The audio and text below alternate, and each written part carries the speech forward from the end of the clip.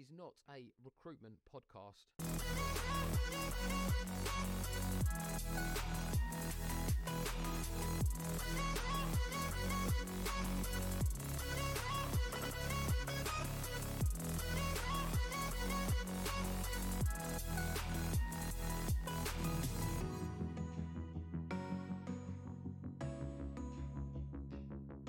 Welcome back to another episode of the Powered by People podcast. I am joined by Rex Rustling. Good morning. The co-founder and my partner in crime at the Rec Hub. And the queen, as we have just dubbed, the queen of personal branding, Manjuri. Before we get stuck into such an exciting topic of personal branding, Manjuri, why don't you just introduce yourself to our listeners? Yeah. Good morning, and I'm for a second time. Sorry. Super excited to be here. First time, second time, three time, and yeah, I'm super excited as well. You added a layer of excitement with the queen personal branding as such. So I'm Manjuri Sinha, and if I'm good at personal branding, probably you know who I am. Exactly. But, okay, let me just tone it down. What do I do? Well, I take care of everything talent for OLX, which is a marketplace, a classifieds platform, and take care of everything talent acquisition, employer branding, talent development, as well as DEI. Pretty exciting role. Big role. Super big role, yes. That's why I have manic Mondays as such. That's just the occupational hazard. But yeah, all things aside, before this, I've worked with companies like Zalando, have scaled, really proud of having scaled the tech team there, and have worked with companies like Accenture back home in India. And I moved to Europe in 2014, and this was for love. At least I tell people that this was for love. But yeah, actually it was. And it's been pretty much history since then. On my personal side, I love to travel. I love to try out different cuisines, which you can definitely see on me. And I'm a big fan of wine and everything which is good under the sun, I guess. Absolutely. Yeah, that's me. Fantastic. And as I briefly mentioned, we're going to be talking a bit about personal branding. You're a big character on the TA scene and on the circuit of you're speaking at every event. Every time I go to an event, Manjuri's speaking. So we're going to talk a little bit about that. I think it'd be interesting to kick off maybe by starting, why do we think personal branding is important? Because I see that it's a real rising topic, particularly amongst TA leaders. So why do you think it's important to you, Manjuri? Well, I think it's interesting. It starts from a basic question that all of us ask as TA leaders and even TA professionals, that how do you get that seat at the table? Yeah. And I usually believe in this philosophy of, you talk about your performance currency, which is definitely what you do, what you deliver. So you cannot get to a particular stage unless you really deliver what is asked of and what's needed. That's baseline. You have to be authentic. But the second aspect of getting that seat at the table and getting asked on, what should we do? How should this happen? Even from the aspect of workforce planning, just starting from there, talks about a little bit of respect as an expert and validation. And maybe it's unfortunate, but in our field of occupation of talent, especially for talent acquisition, the expertise, first of all, is kind of respected and acknowledged externally. Yeah. And then somehow companies respect that. Yeah. That yes, you are sought out by others and you are advising others, etc. That means there's something in you. Yeah, it's like, it's really interesting. I've been delivering for you for the past 3 years. You didn't think about that, but this is more interesting to you. So I think that's one way of looking at things on the stakeholder side and getting your seat at the table. Also, the fact that our profession we don't go to school for this profession. No. Even when I did my MBA in HR, I don't even remember if recruitment was teeny tiny bit part of it. You're taught org design, you're taught talent development, you're taught different models of learning, but nobody ever teaches you recruitment and TA. And that's another aspect of your team and folks that want to work with you, respect you once they understand, this is the person coming from this kind of expertise. This is what they know. yeah, I think these are the two reasons that I see. And the third, it's super, super important also for your own development. Yeah. Because when you put yourself out there, you have others also sharing with you. And I think that's really precious in our field of work. For sure. I think it's really interesting, actually, because you cannot develop, a successful personal brand without having first built a sort of a reputation for delivery. Yeah, of course. You have to have something to talk about. Yeah. That's where the authenticity comes into it. Yeah. And it's really interesting what you were saying about, for you, a big reason for TA leaders to have a really strong personal brand is actually because in our field, you almost have to show the rest of the world what you can do, so it can be recognized at times in your own business. Yeah. It's crazy. Usually speaking, it's the other way around in other professions, where everybody, for example, knows what an amazing financial director you are internally. Yeah, they don't know, but the rest of the world doesn't know that unless you're putting your hand up to go to conferences and things. I wonder, how leaders within the business, and maybe you can talk from OLX's perspective. Do you think that there's an interest from OLX for you to develop your own personal brand? If you, as a leader within a community and recognised as a leader within a community, actually supports OLX's sort of business targets as such. Yeah, I'm definitely thankful for that as well. Yeah. So with a company like OLX, they are interested in all of us. I mean, I'm not the only one. There are a couple of other folks in our organization who are really out there. I know some of our UX leaders are out there, etc., building a brand for themselves, for the company, for what we do, etc. So yes, that support is there. That encouragement is also there. And we would, from a branding perspective, love that, because when you, as an employee advocate, it just amplifies the advocacy there.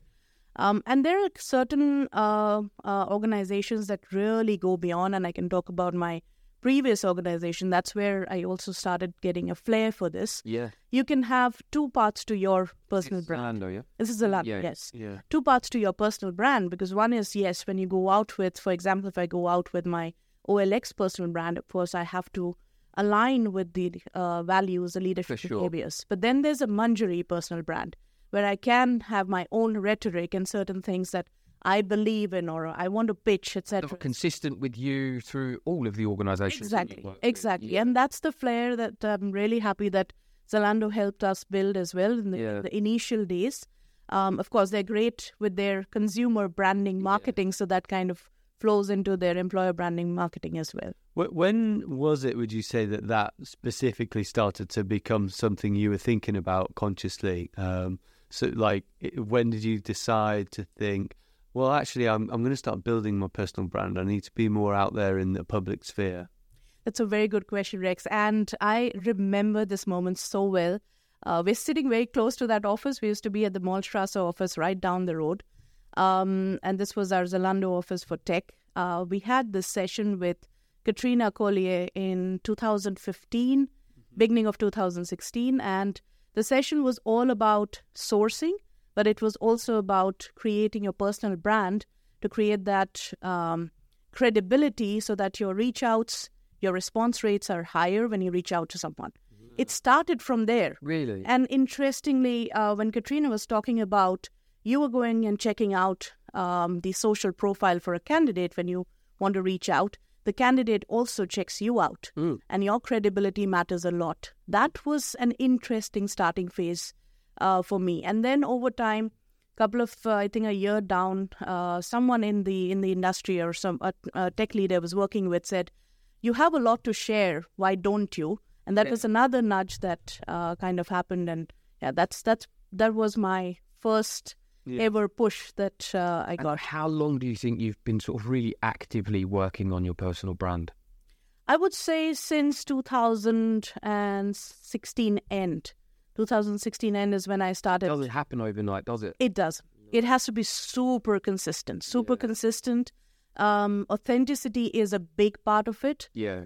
Being yourself is a big part of it, but it requires a lot of work on really seeing what works, what doesn't work, how much time you need to give into it. A/B testing is a lot. Sometimes you feel that you put a very And this is like just probably human behavior, right? You put a very intelligent post out, or you analyze this article and you put that post out, and you get what, 10, even not zeros, okay, 10 likes, no one comments, and then you put a bizarre, probably a random meme out with a Mandalorian or a Yoda, and then you have 100 likes. Flip, what's wrong with the world? Okay, this works. I'm going to do this. So, all jokes apart, you really have to A/B test what works with your audience. What kind of audience are you connecting with? I think also just on that topic, it's really interesting because, personal branding is so closely aligned to just general marketing, right? Mm-hmm. You're just marketing yourself. But, not always you might put out a post that doesn't get huge levels of sort of surface level engagement, likes and as such, but as if it's resonating with the audience that you're trying to resonate with, then it potentially is building upon, because I think sometimes people can be quite quick to cut to a clickbait piece of post that's going to get some likes, but is it getting the engagement with the audience that you're trying to connect with, or is it just getting likes from hundreds of people that have no real interest in developing that relationship and connection with what the sort of more regular content is that you're putting out there? That's go ahead. Sorry. No, I was just going to say that you mentioned earlier that one of the benefits for you was also the fact that, like, when you're sharing your knowledge with a growing network, that's more and more touch points that can share knowledge back. Yep. And so when you're doing these sort of like clickbait, memes, they might be great at like building profile, but they're maybe not necessarily the kind of like thought leadership pieces that would get a deeper connection. Absolutely. And even consistency, right? You've got to be consistent with varying content to keep it interesting. Yep. Yeah. Consistent and not the likes, comments, measures, they're not the ultimate measure of this. And that's the interesting bit, Harry, when you said you might put out some content or you've been posting something and it didn't get enough traction in terms of numbers. There's a part and piece of something that I usually or sometimes do is talking about how recruiters can grow or into TA leaders or even other parts of HR, etc. This doesn't get as much traction as some of the other pieces of content. However, and this was post-pandemic. Through the pandemic, there was some of these posts that I had done. And post-pandemic, when we started getting back into live events, conferences, and meetups, I remember meeting 2 to 3 recruiters who had just started their career or had moved from another country to Berlin, had started their career. And they came up and said that, please keep posting that content because it helped me to figure something out in a new country. And this was something as I can't quantify it, but that was interesting to know. Okay, now I got a boost. Now that means it's actually making an impact, impacting, exactly, actually having a difference. And that's one of my next sort of question was going to be, what do you think some of the benefits are to actually, you've obviously spent since 2016 a lot of time and energy creating a consistent message, and sometimes just the work rate that you have to do to sort of coming up with content's not easy, and sharing the knowledge that you have isn't. So you've spent a lot of time and energy. What do you think some of the benefits are? That's obviously one of them is like, what great feeling for someone to come up and be like, you helped me so much, thank you for that. I sort of got some ideas, but what sort of have you seen as some of the benefits? I think benefits, first of all, let me say, and this all caveats, is what my husband says, that I'm a narcissist. Yeah. So this kind of feeds into this, but that's his claim, right? So you can credit this to him. So jokes apart, benefits, like you right now just said, it's impacting people. Yeah. And that's something that I'm really happy about. The second one that I've heard is voicing fears or voicing things that usually people wouldn't do in an open environment or something like that. Calling certain things out, what's going on. I think I did a podcast with Chad and Cheese, and that's where I spoke about this elephants in the room kind of a question for last year, which was the tech winter, and Rex, like you said, 4 seasons of the tech winter. Yeah. And I was questioning the fact that every function in an organization thinks about giving a lot of advice to HR, TA, talent. Yep. But a lot of this under-planning and over-planning that happened over the past year before the tech winter was finance as well. Yeah. Nobody ever questions that department or that function, right? And we were talking about real hardcore stuff. And when some folks came back with feedback, they said, we all know, but we don't talk about it. Yeah. Thanks for putting it out there. Yeah. So that's the second one, that sometimes people have fear about speaking out on some things, and then they say, okay, you're doing this, then I can validate that. Yeah. So second advantage. Third is opening some topics as well, which people are not super comfortable. It's not about the fear, but generally they're not comfortable. Okay, can we discuss this? Are we addressing this, etc., etc.? So these are I think a couple of benefits that I've seen. Personally, I think it's a huge benefit. It's a huge benefit. Even today, I see this when I talked about the fact that you have a performance currency, yes, there's a relationship currency, but you also have a brand to yourself in our profession, especially for talent acquisition, with so many redundancies. Today, when I see that people either are going two ways, one, setting up things for themselves. Yep. It's your brand. It'll help you. 100%. 100%. You reach out, like you said, Rex, right? You're throwing things into the community. Yep. Now, when you reach out and you need that help, it'll come back. It'll come back your way, yeah. And third is, even if you are looking for your next gig and a next job, you have that credibility. Because just imagine today, our profession has more people looking out for jobs than jobs in the market. For sure. So what is the differentiating factor? Exactly that, yeah. And, fortunately or unfortunately, there's a lot of visibility on our profession as well. So yes, that validation, that credibility. So these are things that definitely come through this. And like we've sort of briefly mentioned, sort of the circuit of talks that you're on, having those opportunities, right? And being asked to be a part of those events, just fun. It's fun. It's just fun. It's also an opportunity to impact in a different way. So I was super happy because last year was my first year in Unleash when I was a part of a panel with Pat Odler. And the fun thing was this year they also asked me to be on their advisory board for the program. Fantastic. So I was like, yay! So I can actually get to see speakers that are super cool, that I've heard in other conferences, and I can recommend. Of course, they do the final selection, but I can recommend. Whole other aspect, right? It's like a development opportunity for you to continue learning and growing. Absolutely. Experiencing new things. Yeah. Absolutely. And you cannot take away the fact that even if you get a 5 minutes with someone like Josh Person in one of these conferences, or just be called out, okay, you can be a part of a round table with one of the great speakers and all that. I think that's another learning experience altogether. 100%. So with all of this, it's a lot, and when you couple that with the fact that you have a very big role at OLX, I'm sure there'll be people listening to this podcast thinking, well, I'm too busy to spend this time on my personal brand. How do you balance having a very big role here at OLX with also being able to grow a strong personal brand?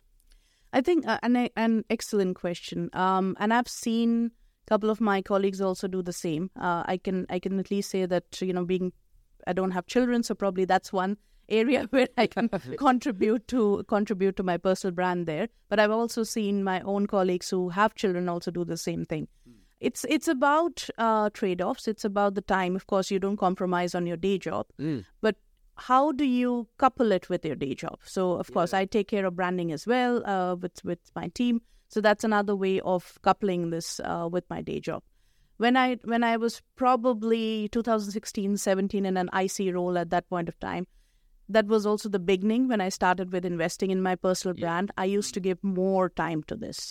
Now I scale back sometimes. For example, probably the last 2 years, I haven't attended as many or spoken at as many conferences as I would have, previous to that year or something like that. Also, during the pandemic, I think it was an advantage in a way because 100%. Everything was online and webinar format, so you can still do it in the middle of the day and evening, and especially if you are looking at events which are post your workday, I think those are the best. So after 6 p.m. etc. But the consistency, you need to think about how it flows up and down. Sometimes simple examples of people who are looking at building their brand through LinkedIn. You can see how your profile views are going up and down. Yep. What is your threshold? And then you can, of course, with LinkedIn, the best part is you can plan your content. Yeah. So you sit, give that half an hour, 45 minutes in a week.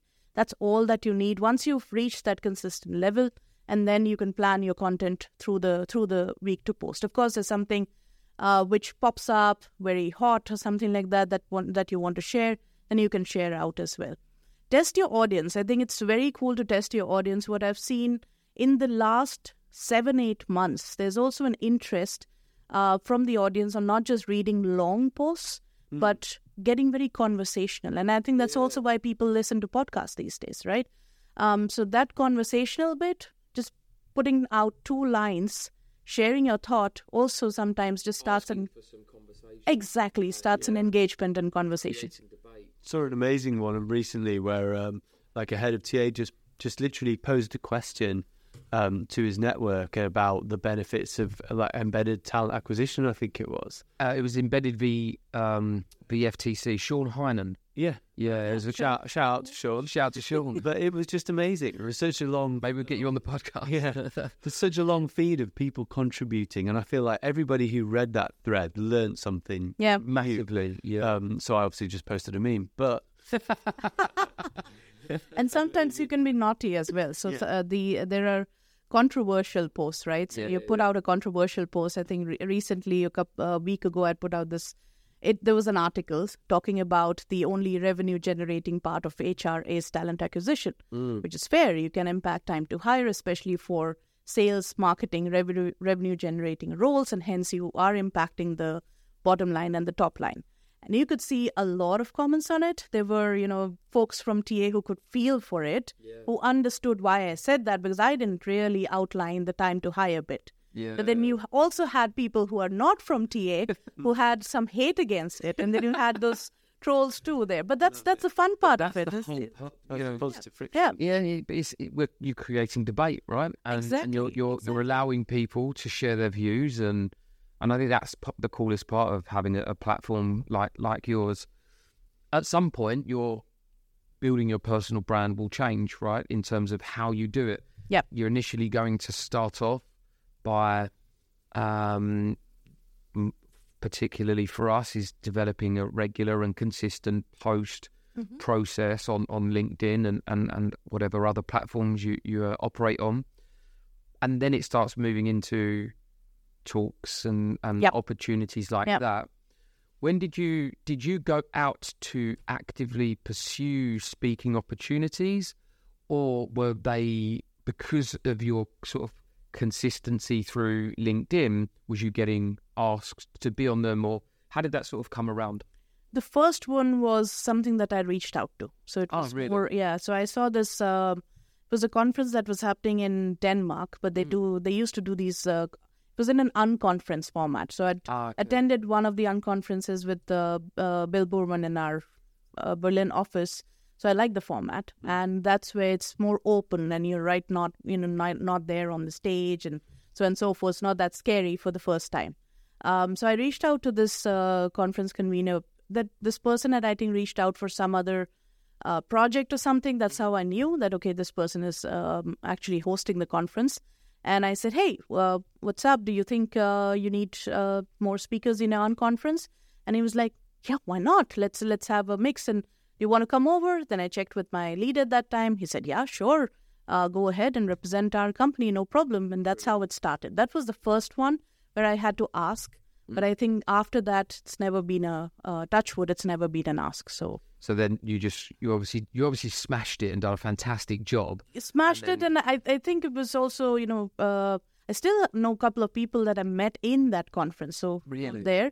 Then there were conferences which I attended. For example, HR Vision was a conference that I attended in Amsterdam once. And this is so interesting. A lot of people don't understand the value sometimes of visibility as well. So in one of the sessions, and you go away from the keynote when you have the smaller sessions, there were a couple of times when I'd asked a few questions, and it was super interesting. When next year the event started, the people who were organizing the event reached out and said, hey, a couple of people noticed you, they want to hear from you. Wow. So do you want to be a part of, so it starts with, do you want to be a part of the panel? And then they'll say, do you want to be a part of the small talk, etc., etc. So that's how it kind of starts. So that was just you just engaging with other speakers Yes. as Yes. part of the audience. Yeah. Yeah. See, that's really interesting. I've never heard that before, actually. And you know, some people suggest in a digital format you should be doing the same on LinkedIn, right? So just posting your content is one way, one aspect of how you have to, you know, build your personal brand. But engaging with the network that you want to be a part of, through engaging with their comments, their posts, is another thing. You just did that in real life. Yeah, and person. as you rightly said, it really also helps on doing the same thing on social media as well, with LinkedIn, especially with some renowned speakers or people who are really credible. I can talk about John Laslika. He puts a lot of good content on TA out, and when you add and he usually welcomes everyone to say, you know, what are your thoughts? Yeah. So when you add your thoughts, you'll see the reaction, the debate, etc. Usually you'll have one comment and then 10 to 12 comments on the reaction, debate, etc. Right there, it's like a mini event happening on his post. So, pretty interesting. Who was that, sorry? John Vlaslika. I'm not sure I follow him. He is ex-VP of recruiting for Amazon. He was the person who was on the Bar Raiser committee, and then now he consults companies. He was also working with OLX. We had a talent advisory training with him, etc. So, brilliant. I think the topic of personal brand for TA leaders has become a lot more important over the past year. Like you were saying, the tech winter that lasted 4 seasons. It actually, Did you coin that yourself? yeah, he said that himself. Yeah, yeah, but it just seems to me that people have had time to invest in personal brand recently. Yeah. And I think that there's been a lot of communities developing, which has given rise and enabled a lot of people to work on their personal brand. So I think that now we're perhaps moving into a situation where you almost can't be a TA leader that doesn't think about your personal brand. Yep, absolutely. Definitely. To be honest, any leader, you know, from our perspective, from leaders of business, from, I think there are more probably business development benefits to building personal brands. Someone always says, you know, you don't follow Microsoft, you follow Bill Gates. Yep. You know, Absolutely. there's some truth in that, right? You know what you were saying about like the authenticity. You know, you've got your OLX and you've also got your Manjuri, and you need to be like connecting with people on a personal level. That gets them interested. 100% in your personal people brand. buy people in every Absolutely. industry in the world. People buy from people, and to whether it's you're selling a service or a product, or you're selling yourself in a branding perspective, or you're selling the value that you have to give to a community, or whether you're selling an opportunity to come and work in your team. You know, people want to know who you are and you know what you believe in ultimately, because that's the window into someone, isn't it? So I think it's really, really important for leaders across business at the moment. But in TA, I feel like the rise, certainly over the last couple of years, is more evident. And you mentioned something earlier, Manjuri, about it's enabling, you know, the TA world to have a seat at the table. Yep. And I think that's actually been the driving force for personal brands in TA. It used to be called recruitment, you know, and now talent has become a much wider stance in business. Recruitment is one part of talent, and people don't just own recruitment now. Or, you know, we're seeing a lot more roles where talent owns. HR has become probably more compliance-led, more of the legal aspect of people.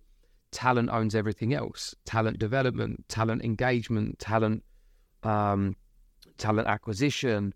All of these topics are starting to become a lot more broader within the talent world, and so that's why the seat at the table is getting more prominent. Yes. And so now that we're getting a seat at the table, our voice is becoming louder. And I think that's what people are really trying to develop their personal brand for, I think. Absolutely. And I think, Harry Rex, what is super important here is the personal brand has to, and I can't iterate this less or more. Yeah.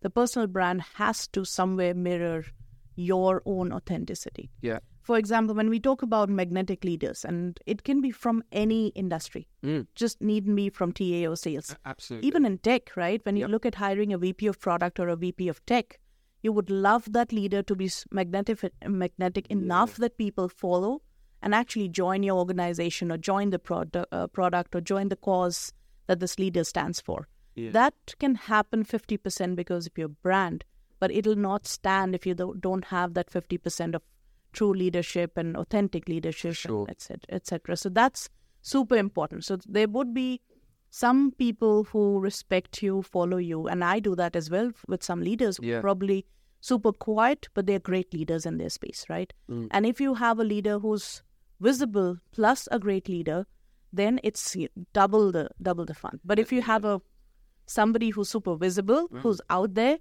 but is not a great leader, is not living and walking the talk on this side, I think that's a pitfall that we need to be really... it's really interesting. Do you think, could it even form part of your talent acquisition plans if you've got really aggressive growth plans on because employer branding is it should simply incorporate personal branding for the leaders of departments in which you're looking for long-term growth. So if you're, for example, you have large growth plans across your tech teams, then should businesses be investing in their VP of engineering, CTO, to grow their personal brand? Absolutely. Because that's going to form part of that TA. Absolutely, and we actually do that, and that's something that our head of employer brand and person who works with take care of. So we have this community, especially for tech, because that's where it's super hard to find people and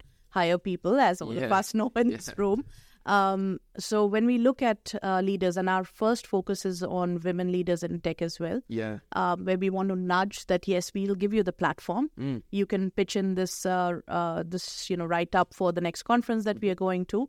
We'll help you as well. So you'll provide a session on how to do this talk, etc. So help you build that brand. Of course, you need to be ready to at least go on the stage and paper, but otherwise we are ready to support and coach and guide and mentor on. I think it's something that we even recognize and try to do with our partnerships. So when we, start a partnership and there is a particular job family like finance or engineering where a lot of the hires need to be made, one of the first things we do is look at what are those leaders doing, like how visible publicly are they? Yeah. Because, the response from outreach is just so much higher if you have a leader that has had like a spotlight piece of editorial content written on them. They're posting stuff about, personal interest. They're curating some professional content. That just makes it so much easier to hire, because I think candidates, if they're comparing two potential bosses and one of them is just an email address, potentially has a blank LinkedIn profile, and then the other one, they say, this person, he's funny, he's engaging, he's witty, he's clever, he's controversial, he's got a personality. Look, they're also posting about all this other interesting professional stuff that I'm looking at too. They're naturally gravitating towards working for that person more than the other. And fair and super fair, right? In tech, you can actually have what we just spoke about in personal branding. This happens even on GitHub. This happens on Stack. Sure, We've had so many times people. I remember even during really interesting. I didn't think about that. Interesting. I remember candidates saying that I would love to. Our CTO at that time was Eric Bowman for Zalando, and when I reached out to this person, he said yes and brought him into the interview. My first interview, I said, general question I ask everyone, what made you say yes? To just figure out even my reach out is good or not. And he said, well, I'd love to work with Eric. He's actually helped me out on some of my solutions when I ask questions on Stack. And that's how, when I saw that, because we used to mention a blog from Eric and talk about this, we're like, whoa, okay. Then I'm like, then I spread the word. All right, okay, this and so this is how even we don't see it visibly. No, because our platform is LinkedIn. Exactly. But coder, anyone in development, their platforms are GitHub, Stack Overflow. Exactly. But they see it as branding. If they're exchanging and communicating through those platforms, that's developing. Right. Or that if you're just simply writing some awesome code in there, and then some engineering people are going to aspire to work with someone that writes really cool code. Yeah, because we used to sometimes get these nudges from the engineering leaders saying, "Hey, probably you might want to reach out to this person. I saw a great solution from this person." Brilliant. Yeah, I think you probably also have to think about the audience as well. So you might have someone who's more than happy to make a lot of their code repositories public than go and speak at a conference in front of an audience of strangers. Exactly. Yeah. Talking about speaking, what would be your top tips on how, because I'm awful. I hate public speaking. You're great. Come on. I hate public speaking. Rex does our public speaking. But what's your top tips on how to be successful as a public speaker? 3 tips: practice. Really? Just do more. Do more. Do more. The mirror trick works. So when you practice your talk in front of the mirror when you are alone at home, that really, really helps as well. So I think it's putting in the practice. Yeah. You know what you're good with. Are you good with having your notes right in front of you during your talk? Are you good with scrolling on the phone? Memorizing? Exactly. Whatever. So if whichever is good for you, ensure that you double down on that. And if possible, if you do have, so sometimes when you go to conferences, of course, with being in recruitment, TA, talent, you will have someone that you know in the audience, right? So those are those faces that you can lean on if you get stressed.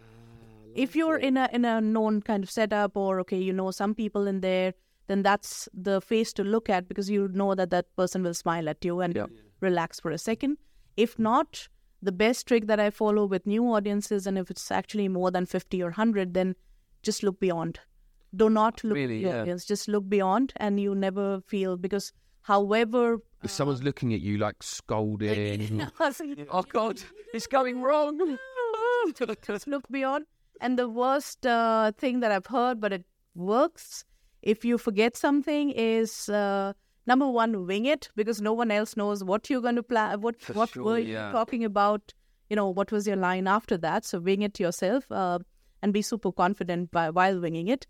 And the second thing is, if you get very stressed, just imagine everyone in the room is naked. The best place. I read that for a best man speech once. I think that was my line. I actually used that in the speech and then said, and the bridesmaids are looking beautiful today. Oh my God, okay. That's a cut, edit. I definitely, for me, I can't help it, but I naturally will focus on 2 or 3 people in the audience, and it doesn't matter how many people are in the room. I'm actually speaking to those 2 or 3 people, but it tends to be quite at random and pretty much based on where they're sat. And the ones that look happy. Yes. So if you want to look at the ones that are bored or don't want to be there, then you're gonna spiral, aren't you? The worst one is when you have a gig right after lunch, and you definitely have some of those eyes looking at you like this because they want to just close their eyes like, oh. Yeah, you don't want to do those events. Would you think about planting people in the audience with questions? So that you got, just to get you a bit of motivation, so you know that this question's going to be coming up, so that you can, how to answer it. Well, I haven't really done that for conferences, but of course at work in some of the webinars, you know that, because you would want to get some questions asked anyways. To get people comfortable, more so, Let me think if ever... No, I think never planted us. No. But maybe for fireside, of course. So when you do a fireside chat, then you open up for Q&A, and you will park 2 or 3 questions with the person who's coordinating the fireside chat. Yes. And the fillers come. Just to create some conversation. Exactly. Exactly. Yeah. Till people can think about, and sometimes even the audience takes a bit of time, right? So yeah. Cool. So As a closing tradition, we ask our guests to write a random question for the next guest. Mm-hmm. So the question was written: what area of work in the people space will be most affected by the rise of AI? And that's what I thought till now. We've spoken for about 45 minutes and we didn't have the word AI thrown. I know. Right? No one said It's about people, connection, network. Exactly. Just imagine, we just saw one portion where AI may not have that much work. It will have work. It's interesting that this question came up because I just read an article about 2 days ago. This article spoke about, it was a very tactical article on percentage-wise which area of HR will be impacted. So it said 10 to 20% somewhere around with everything which is branding and marketing, because you can, of course, have your messages, channeling, etc. done with the help of AI with your leads. It was very interesting when it came to core recruitment. There's a lot of stuff outside core recruitment, which probably has a higher impact. But core recruitment was 5 to 10%. Really? And that was really interesting to me. There were other aspects that talked about learning. Of course, you can automate a lot of it. We've already launched our own +1 AI coach for manager excellence, manager development in OLX recently. We are testing out Retorio, which is a situational leadership tool, again, AI-based. So from that, it talked about anywhere between 20 to 30% on most of the fields. Recruitment was 5 to 10%.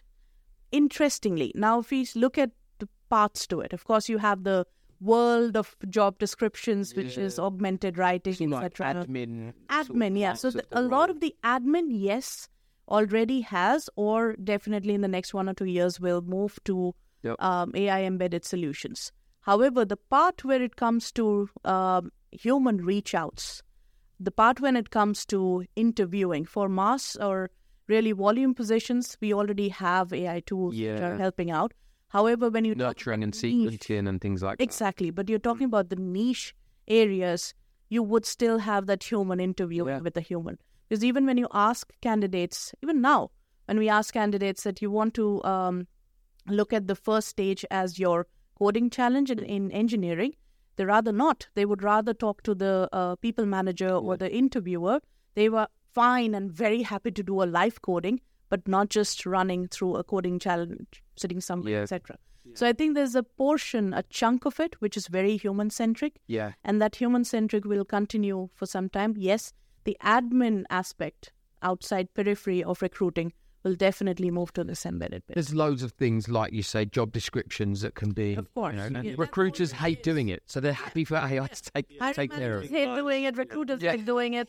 So all those sundry random stuff that is on the periphery will definitely move more. I've seen some couple of people just for for fun have created some AI interviewing tools. I don't know if you've seen them. It's like an AI generated person on a Google Meet. So he's trying to replicate that. I can't see that taking off. We tried that. It can. Well, for me, it was very creepy because when we were trialing it, you can lip sync with it.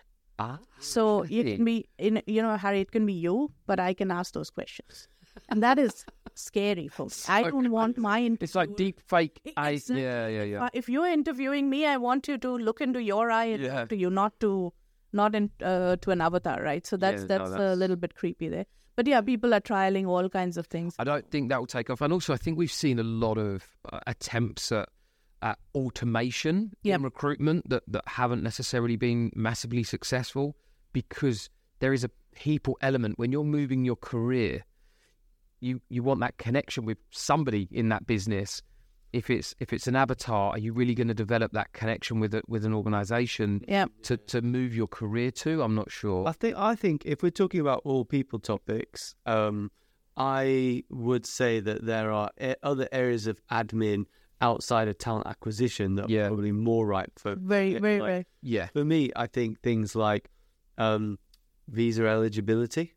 So basically, I think it would be easier from an admin perspective to have like AI that was able to like scan an application for eligibility and then make a suggestion about process. But at the same time, it would be really difficult because it would have to be country specific, everything like that. But even people analytics, now that you're saying this, a lot of that is about big data. Where does AI really work well? It's big data. Big data, yeah, for sure. A lot of people data in your organization. Today, you would have probably a team of 5-6 people in that bucket. Now, with the help of AI, that's where I think we can really infer a super fast speed, not leaning on monthly reports, but rather saying real-time analytics. Real-time analytics. That is something that I haven't seen a lot of products looking into it at the moment, but that's an area. I would like to see AI really improve workforce planning. Yeah. I feel like it's all about there's too much guessing work with workforce planning, and actually, AI can certainly improve the way in which, the machine learning systems can understand where a business wants to get to and how we're going to get there. Yes. Removing any biases of the person that's going, we're going to need 6 people here, and how we can do that. I think that would be a really cool, like you're saying, use of it. The cool use of AI for workforce planning is the forward planning and being able to predict, global economic changes. Even forecast. You can even use AI to analyze the economic situation to change workforce plans potentially. Yeah. There's a lot, like early Rex, you also mentioned, the everything which is admin, even from recruiting perspective. JDs, people don't like to write it. Managers don't like to write it. Scorecards, that's another thing. Yeah. So I think we have I've heard of a product called MetaView, maybe. We attended some webinar with this organization, and it's pretty much scripting, and they do a very good job of writing out your scorecard. It can also segment it. So if you want things to be based on your culture or values in your scorecard, it gets segmented easily. You don't have to wait for those 48 hours and keep nudging your hiring manager, etc. That's another thing that... I saw someone post the other day to say when you're doing your scorecard, you can just simply type your notes, because when you're on a screening call, your notes can be pretty rough. Yeah. And then you just add those notes into ChatGPT, and then that gives and then just say, can you write the formal sentences? For this was for an interview for a candidate for X, for Y, blah blah blah, and it basically produces notes for you, and also scan for bias. Yeah. Oh yeah. Yeah. So it's really really interesting. I think they're definitely those administrative parts. What we really want recruiters doing is talking to people. Exactly. Is finding and headhunting and spending their time in those areas of recruitment that cannot be done by a machine. And when I say scan for bias in a scorecard, it's not so that you can basically rewrite it. It's so you can actually challenge your own feedback score. For sure. And recognise that actually this might be unconscious bias. Maybe this isn't fair feedback. Yeah. Really interesting. That's an interesting thing. For sure. So fantastic insight there. Very interesting world. It's almost like you came prepared for that question, Manjuri. You just so happened to read an article. This wasn't there. So I think that's a wrap, isn't it? Yeah. So thank you so much for allowing us into your amazing office to record this fantastic episode. We don't want to leave. Yeah, too nice here. Yeah, we're only stopping because Manjuri's got a call in 5 minutes. So we'll wrap up now. Thank you so much. Thank you for listening, and we'll see you next time. Thank you. Bye. Work from home, and so we said, what keeps you from coming to the office, or what would make you come back? Really interesting point. I was talking about this in another podcast because we had a conversation about this, and I remember you saying your expectation was like, oh, you want a pool table and a games room, but no, it was actually way more logical, right? Oh, absolutely. Quiet space was a big one that come up, right? Quiet space to be able to work. And prayer room, there were people who said they needed to pray several times a day, and that's why they stayed home. And since we have the prayer room, they come all the time.